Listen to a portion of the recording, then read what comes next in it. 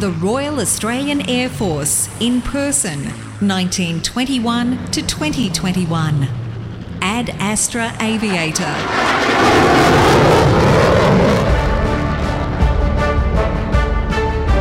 This is a series of podcasts recounting the personal stories of veterans and their families. The narrator is Gareth McRae, OAM. Well, we're at Photo World again with another Wing Commander, Grant Burr, who joined the RAAF in 1996. 2001 to 2004, he was a line fighter pilot, during which time he deployed to fly combat missions in Iraq as part of Operation Falconer. He was then on exchange with the Canadian Forces. In 2009, he was appointed Executive Officer 77 Squadron and focused his time on ensuring the squadron's junior aircrew maintained a camaraderie and passion for fighter flying. Returning to Canada in 2012, completing the Canadian Forces Command and Staff course. He was next posted as Deputy Director, Joint Strike Fighter Transition Team. In 2015, saw him again deployed overseas, this time on Operation Okra. In 2016, he became Commanding Officer 77 Squadron, then returning to Okra as leader of 77 Squadron combat missions in 2017. He currently serves on the Officer Aviation Specialist stream in Air Combat Group. His conversion training to F-35A will commence in 2021. Burry, welcome. Thanks, Gareth. Great to be with you. You looking forward to 2021 and your conversion training? Yeah, well, I think like any fighter pilot who's been working in an office for a couple of years, the prospect of getting back to flying is, incredibly appealing. So, yeah, I guess in short, I can't wait. When were you last in a plane flying yourself? Last flew the F-18 last year, so 2019. But, I would consider myself very much a part-timer at that point. My last, point I felt current and like I was contributing proactively was when I finished up as CO 77 Squadron. Yeah. Well, let's talk about 77 Squadron for a little while because it's got a very proud history. What it does and will continue to have. What was it like? It was a massive privilege and honour.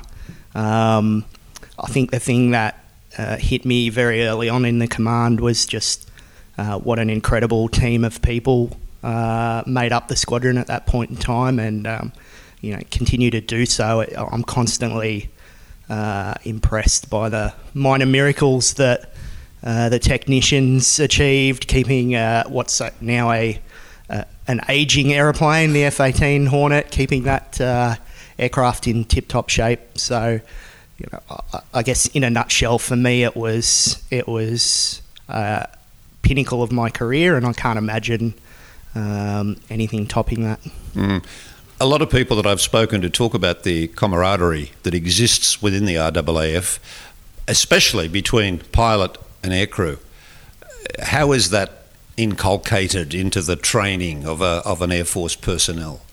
Between pilot and... across the whole spectrum. Yeah. I think very early on in Air Force, you pretty quickly pick up on the culture of the organisation, which is very much focused on a one-team approach.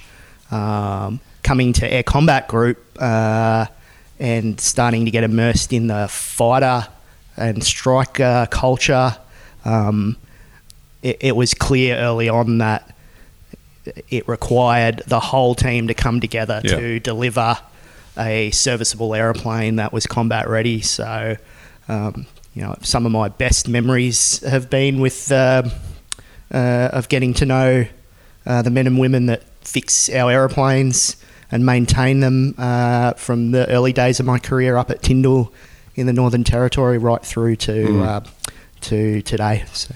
You joined the RAAF, 1996? Yeah, straight out of school. I had an aspiration and a passion for learning to fly as I was finishing up at school.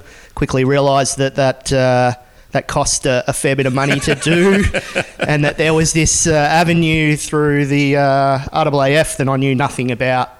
where someone was going to cover that for me. So marched into the recruiting office and told them I was ready to start pilot training the next day, and they promptly told me I was far too immature and that I should go to the military academy and do some study for a few years. What, you were 17, 18, I suppose? That's correct, yeah. So, with quite a crinkly grin on my face, I went down to Canberra and did a bit more school for a few years, but ultimately got me to the end state, which is what I love doing. Well, pretty quick jump though. If you joined in 1996, in 2001, you're now a line fighter pilot with 75 Squadron. That's a pretty quick advance. Yeah, I was just fortunate with the timing of the courses. Once I'd done pilot training, there was essentially no break. So I was able to get through the various fighter training courses and out to the Squadron. I was posted up to the NT, to 75 Squadron in 2001, and it was just an amazing couple of years. For someone listening to you right now who doesn't know what a line fighter pilot is, can you explain? Yeah, sure. So when you join the Air Force as a pilot, there's a series of training courses that you'll go through.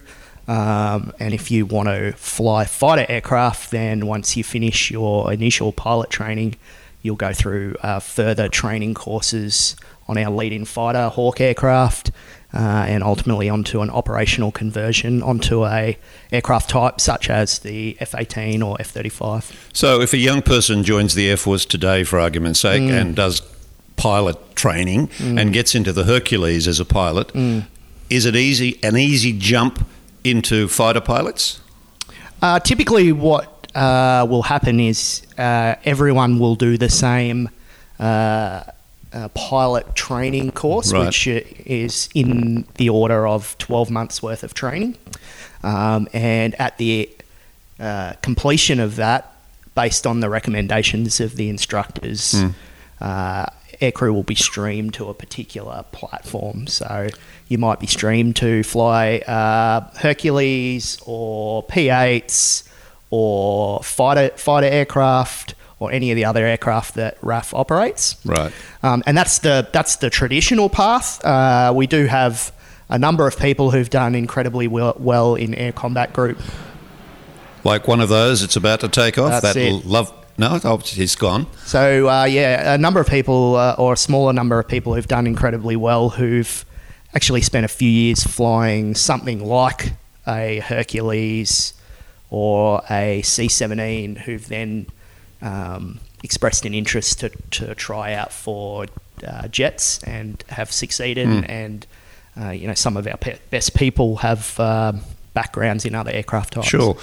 It may be a silly question, but flying a Hercules as opposed to flying a 747 for Qantas or flying an F-35, which is the hardest? I think they all have different challenges. Like I've never flown a transport aeroplane or an airliner, so I can't really give you a clear answer to that. I do think they're very different roles though. So to give you an example, in a transport world, a lot of the pressures I think are to do with long distance, long duration flights, away from home a lot of the time, potentially reacting at short notice to things like humanitarian disasters. Sure. In Air Combat Group, though, we're very much focused on the complex war fighting and the worst case scenarios, and that takes years and years of training, and a lot of our day-to-day work is focused on developing the right attitude and skill sets in our people to be able to throw them into an uncertain environment like that and know that they'll succeed. Okay. We know so much. I've mentioned to a couple of other people that we've been talking to about the RAAF's role in the early part of the 20th century into the 20th century. But in the 21st century, we read in the press about Australian Defence Force being involved overseas, but we don't really know the details. Now, one of your overseas encounters was when Operation Falconer was announced in 2003. How did you get involved, and the things you can tell me, what was involved? Yeah, so Operation Falconer was essentially Australia's contribution to the Second Gulf War. Yep. And in the context of how Air Combat Group was involved and how I ended up being one of the aircrew that participated, I was posted to 75 Squadron in the Northern Territory.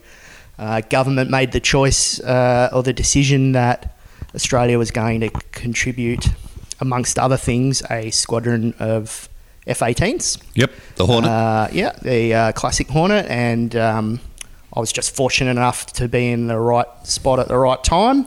That 75 Squadron was the squadron selected to deploy over there. The current Chief of Air Force was the CO at the time, and it was for a junior pilot in 75 Squadron, it was an absolute experience, and things happened very quickly in the few weeks leading up to the decision for us to deploy. So, it was just a matter at that point of taking the training you'd learnt up till that point and going over and doing the best job. Yeah. So you said you were a junior pilot at that Very stage. much so, yeah. There were senior pilots as well. Yeah. What was the learning process or the exchange of ideas process between you, the junior, and them, the senior? Yeah, it was very much a follow-on from the training environment where you have an instructor or a senior person take you under their wing, and pardon the pun, and follow me. I'll show you how we're going to do this. Yep. Here's some standard procedures that we've trained to that we're going to employ. So we were fortunate at the time that the procedures we were training to were very similar to what we needed to employ in Iraq, and we were on a part of a coalition with a large US Air Force contingent and Royal Air Force contingent, and international partners, and ultimately they were very good at bringing Australia into their team and showing us the ropes, given that Australia had not deployed combat aircraft up to until a that conflict point. for many decades. Yeah. So what was the exchange of ideas like between USAF, RAF and RAAF? Yeah, it was a very informal exchange, but there was a great kind of social network on the base.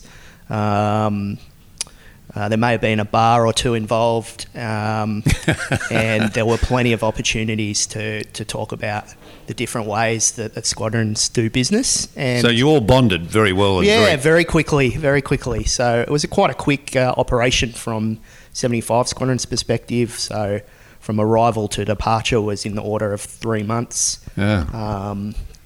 But it was unlike anything I think that the RAAF had seen in many decades. So it was also very, influential on what Air Force subsequently did in the decade ahead. Did the RAAF in Operation Falconer see any sort of action at all? There was quite a bit. It was a mixture of offensive air support, so supporting the primarily the US Marines and the US Army, who were marching their way up southern Iraq. And intermixed with that was some pre-planned strikes on Iraqi targets. Ground targets, yes. Just go to the F-18 for a moment. I've read that it could also carry bombs. Yes. Does that make it temporarily a bomber, or is it a fighter who can carry bombs? What's the configuration there? Yeah, we talk about it as it's a great question. We talk about the F-18 and other aircraft like it as multi-role fighters. So they're designed to be utilised in either a air-to-air capacity, so engaging other aircraft, or engaging targets on the ground. So some fighter aircraft are purpose-designed for one specific mission, and they don't do something else other missions. Yeah. So the F-18, a great aeroplane, is particularly versatile. And watching what the RAAF did with the classic Hornet after Falconer, And by the time we took it back to Okra, it was a very different aeroplane. So the superstructure is the same, but the internals, the technology different, is that? Absolutely. So there was a whole raft of upgrades that went on to the aeroplane, starting around the time of Falconer and concluding about a decade later, that fundamentally changed what the aircraft is capable of doing. So while I liken it to the 1960s, 1970s Holden Commodore, the frame was the same, but everything inside it and the way it was designed to employ had been fundamentally enhanced and improved. So I assume from that you're a Commodore fan, are you? I don't mind a Commodore. Yeah. Okay. Tell me then, with the F-18, tell me about the precision-guided weaponry. Yeah, so that's one of the upgrades that I was just talking about. So to give the listeners an example, I think when most people think about bombs coming off an aeroplane, they think about the pilot releasing the bomb and the bomb just falling under gravity to the ground, and that's very much the way that throughout history that aircraft have employed air-to-surface munitions and bombs. One of the technological advances, though, is to provide or to place guidance kits on our bombs so that once they come off the aeroplane, there's an ability for either the bomb itself or the pilot to manoeuvre where the bomb goes. And in its simplest form, there's two ways that we do that. One is to use a laser to identify the target on the ground where we want the bomb to go, and the bomb will follow that laser beam down to the target.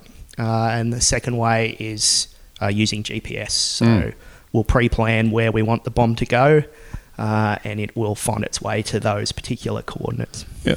And again, I suppose a technical question, if a Hornet is engaged in a dogfight with another plane, an enemy, what is the capacity of the Hornet in terms of delivering munitions? I don't mean bombs, but bullets.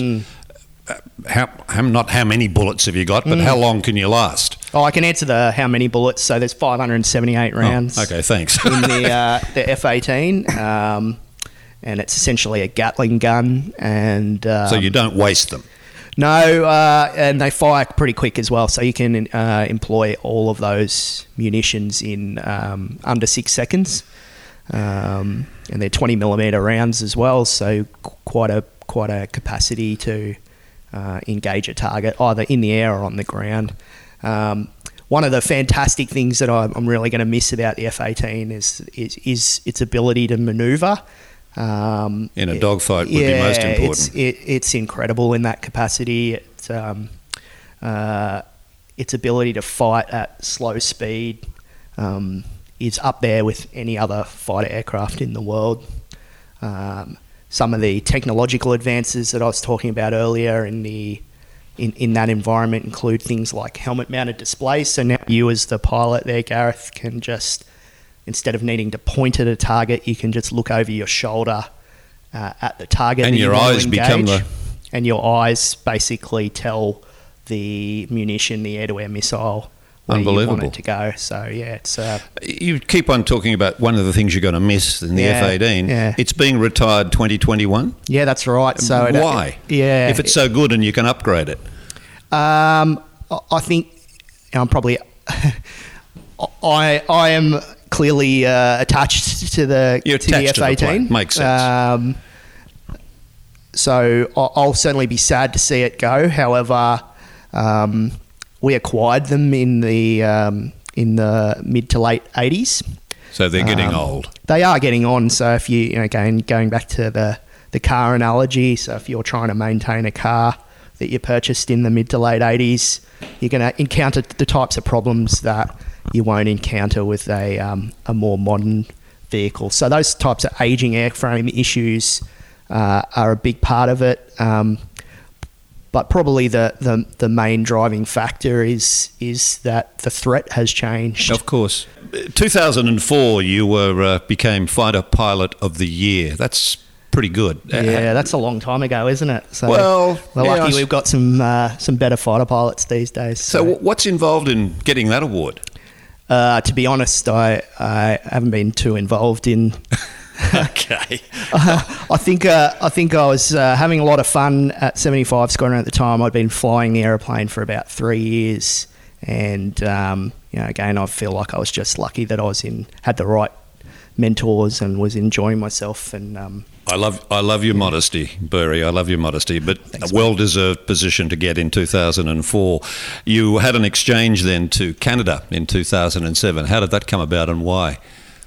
Yeah, so we used to have a exchange with the Royal Canadian Air Force on the Classic Hornet. Yep.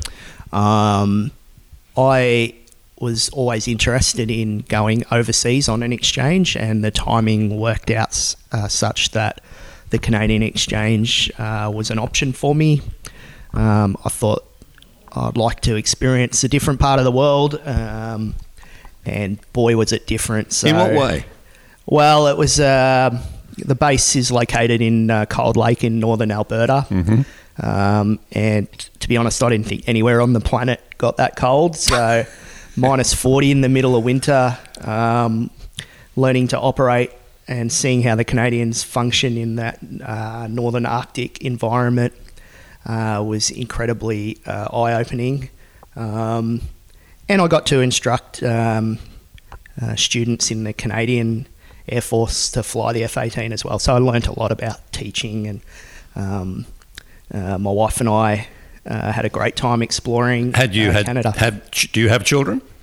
We do now. We didn't at the time. Didn't at the time. So we had grand plans that we were going to see all of Canada and North America, and at the end of our 2.5 years, we'd barely seen Canada. So.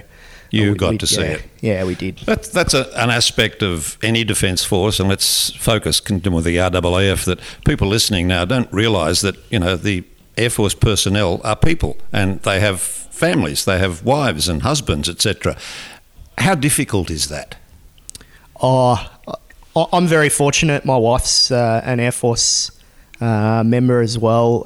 We actually met through the Air Force, and so I'm lucky that my wife understands the military life. But if you get posted to Iraq, she doesn't go with you. So right, but she has also been posted to operations in the Middle East. So without me, so I was daddy daycare for a while. So I'm lucky in that respect. But I guess to get back to the heart of your question. Families are incredibly important to our capability, and we're lucky that our people are well supported by their family and loved ones who are very understanding of short notice changes. They're very understanding of the uncertainties that come with being in the military.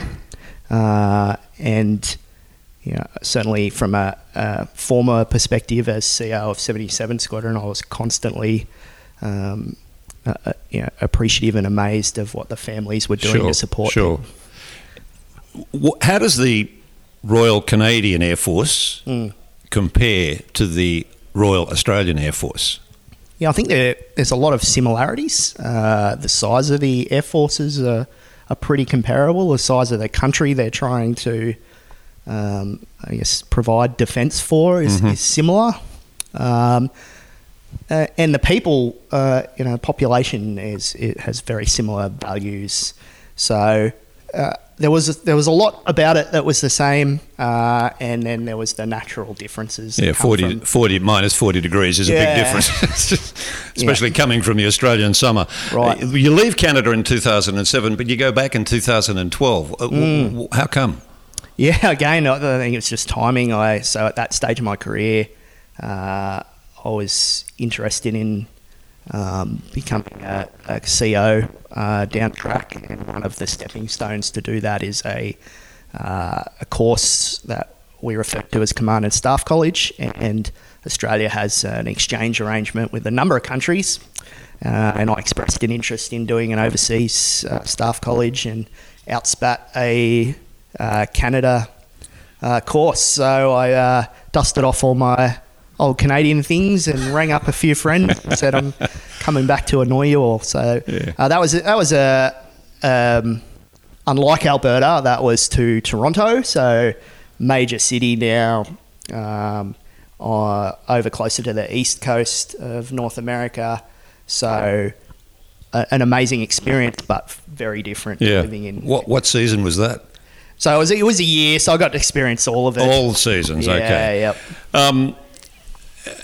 All right, you've done 2012, you've been in Canada, you come back to Australia, but then in 2015, we have Operation Okra, and it's been going for a while. You got involved. How did you get involved, and what was your role? Yeah, I was attached to the commander of the task unit in Qatar, which was where the Combined Air Operations Centre for coalition operations in the Middle East was being run out of. So think of it as a command and control function. So I was assigned there to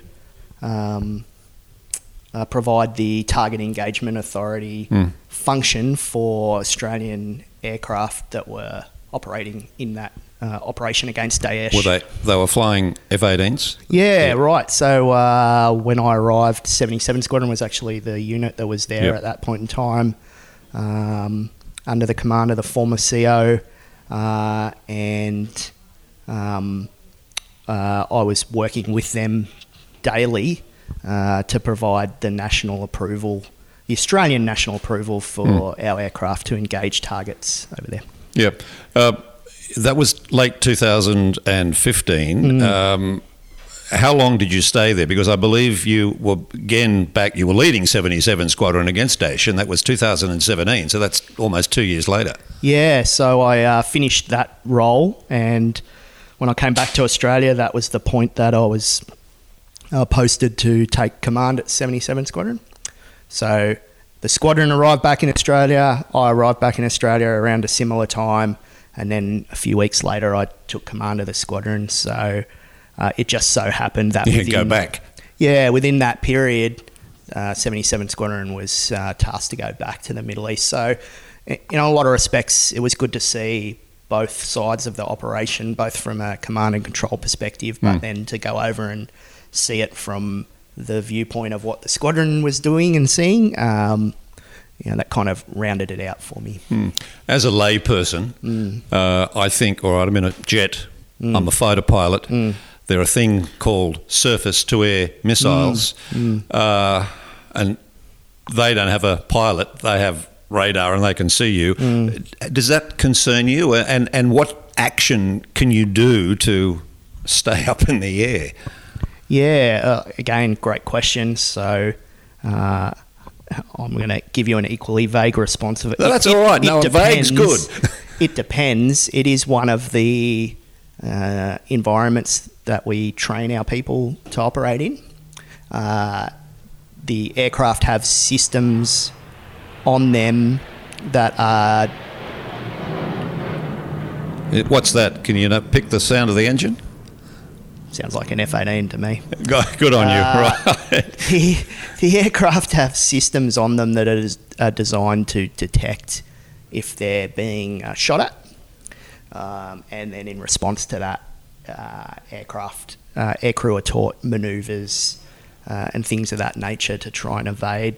Obviously, it starts at the planning stage. So, we will try and identify and either neutralise or avoid those types of threats before we even get near them. So you're in the plane. Yeah. In the plane you have the facility to know when you are being targeted or only when a missile has actually been fired? It depends. Again, I'm going to keep giving you vague answers here. But it really does depend. It depends on the type of system that's trying to engage you. Sure. Going back to the context of Okra, though, if you're if the listeners will recall, this was very much focused on ISIS or Daesh. Yes. And while they were a very credible military capability, it was very much a ground-focused campaign. So we were. You weren't fighting aircraft. No, and we were very much supporting the Iraqi security forces and our coalition partners, including Australians on the ground, in that international effort to degrade and defeat Daesh. So. Sure.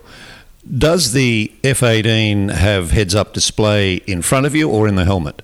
It's got both. So the heads-up display has been there as long as I've been flying the aeroplane. So you're pretty used to it. And it's fantastic.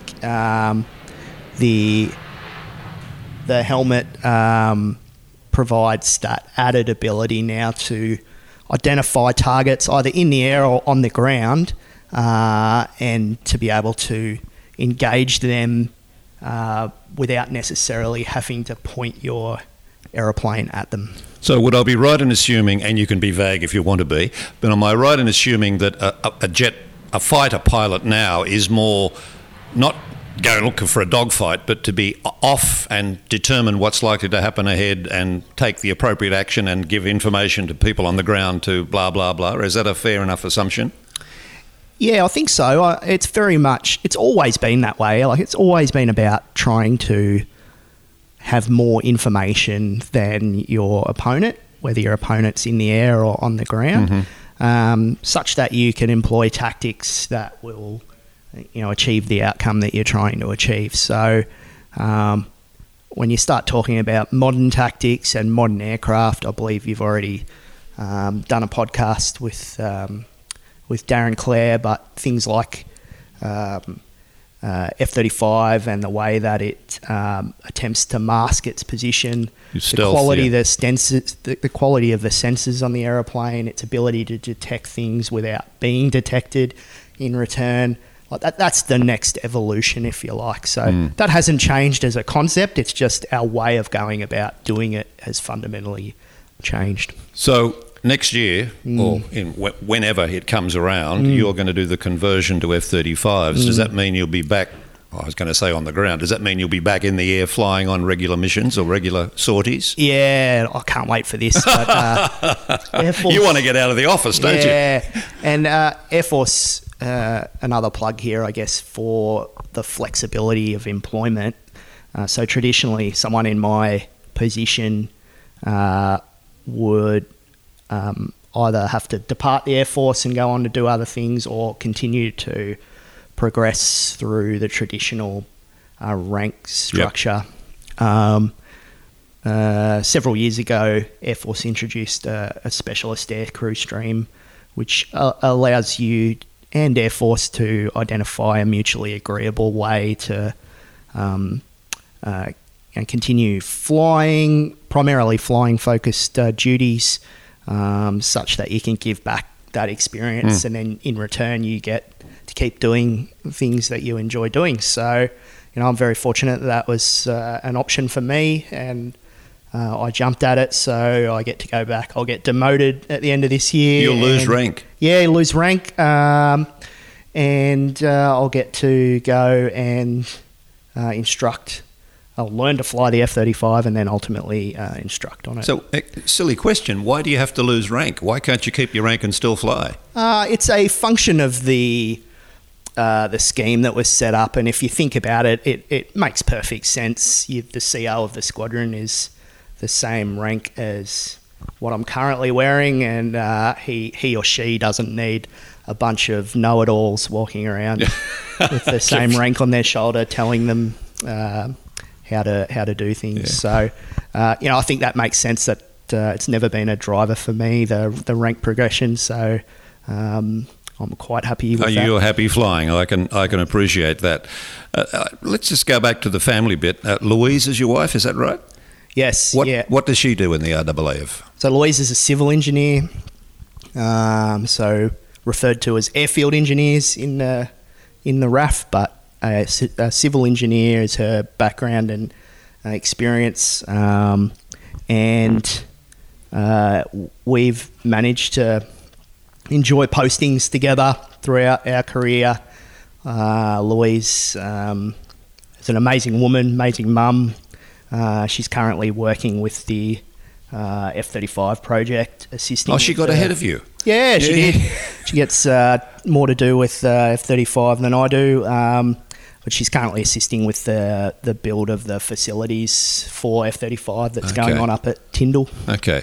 And you have 3 young children, or? We do, yeah, 3 terrors. So all boys, all girls, or mixture? Yeah, two boys, and then the youngest, who's got exceptional leadership qualities, is our girl. So there you go, another fighter pilot. Yeah, I think. Are you familiar with Flight Lieutenant Emily Willis? I am. So because she's going to be one of the ladies we're talking to. Excellent. Yeah. Well, did you train her to fly? I was her CO at 77 Squadron, so Em arrived straight out of her Hornet training, so similar to my experience up at 75. She was one of two ladies that were our first fast jet F-18 pilots. I love the fact that the RAAF has been very mindful of incorporating males and females into its service, and I think ahead of maybe even the other services in that respect. Yeah, I think it value adds to everything we do as an organisation. It adds to richness of ideas, and at the end of the day, those ladies and pioneers in an air combat group context have shown us that. If you get the opportunity as a dad, when your children come home and say, we've got invited parents to class to talk to them about their job, make sure you go, because if you can stand up and say, I'm an F-35 jet fighter pilot, the kids will be gobsmacked. Yeah, I don't know. One of my boys is just bugging me like crazy to bring him out to the simulator at the moment. So how old is he? He's 8, so I've got to do that before they pull the F-18 simulator apart here and take him through it. So they're starting to show a bit of interest, which is good. Grant, you're a great ambassador for the RAAF. You really are, and you've done some amazing things and been involved in some amazing things. And the fact that you're going to take demotion to fly the F-35s, that's remarkable. Yeah, well, someone's got to do it. So. Yeah. Thanks for your time, Grant. Thanks, Gareth. Cheers, mate. Globally, the RAAF has between 500 and 700 people on operations every day, contributing to coalition operations, peacekeeping, and humanitarian and disaster relief. The RAAF takes pride in its service. It has a history of endeavour and sacrifice, which has won it a place in the hearts of all Australians and a position of respect among the armed services of all Australia's allies. The RAAF will never tarnish its record. It carries on in the proud tradition of Per Ardua ad Astra.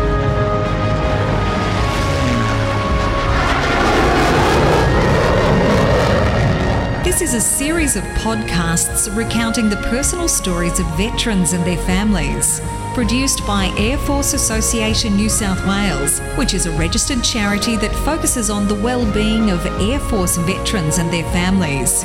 If you would like to donate funds to help us with this important work, you can search Air Force Association New South Wales in Google and go to our website.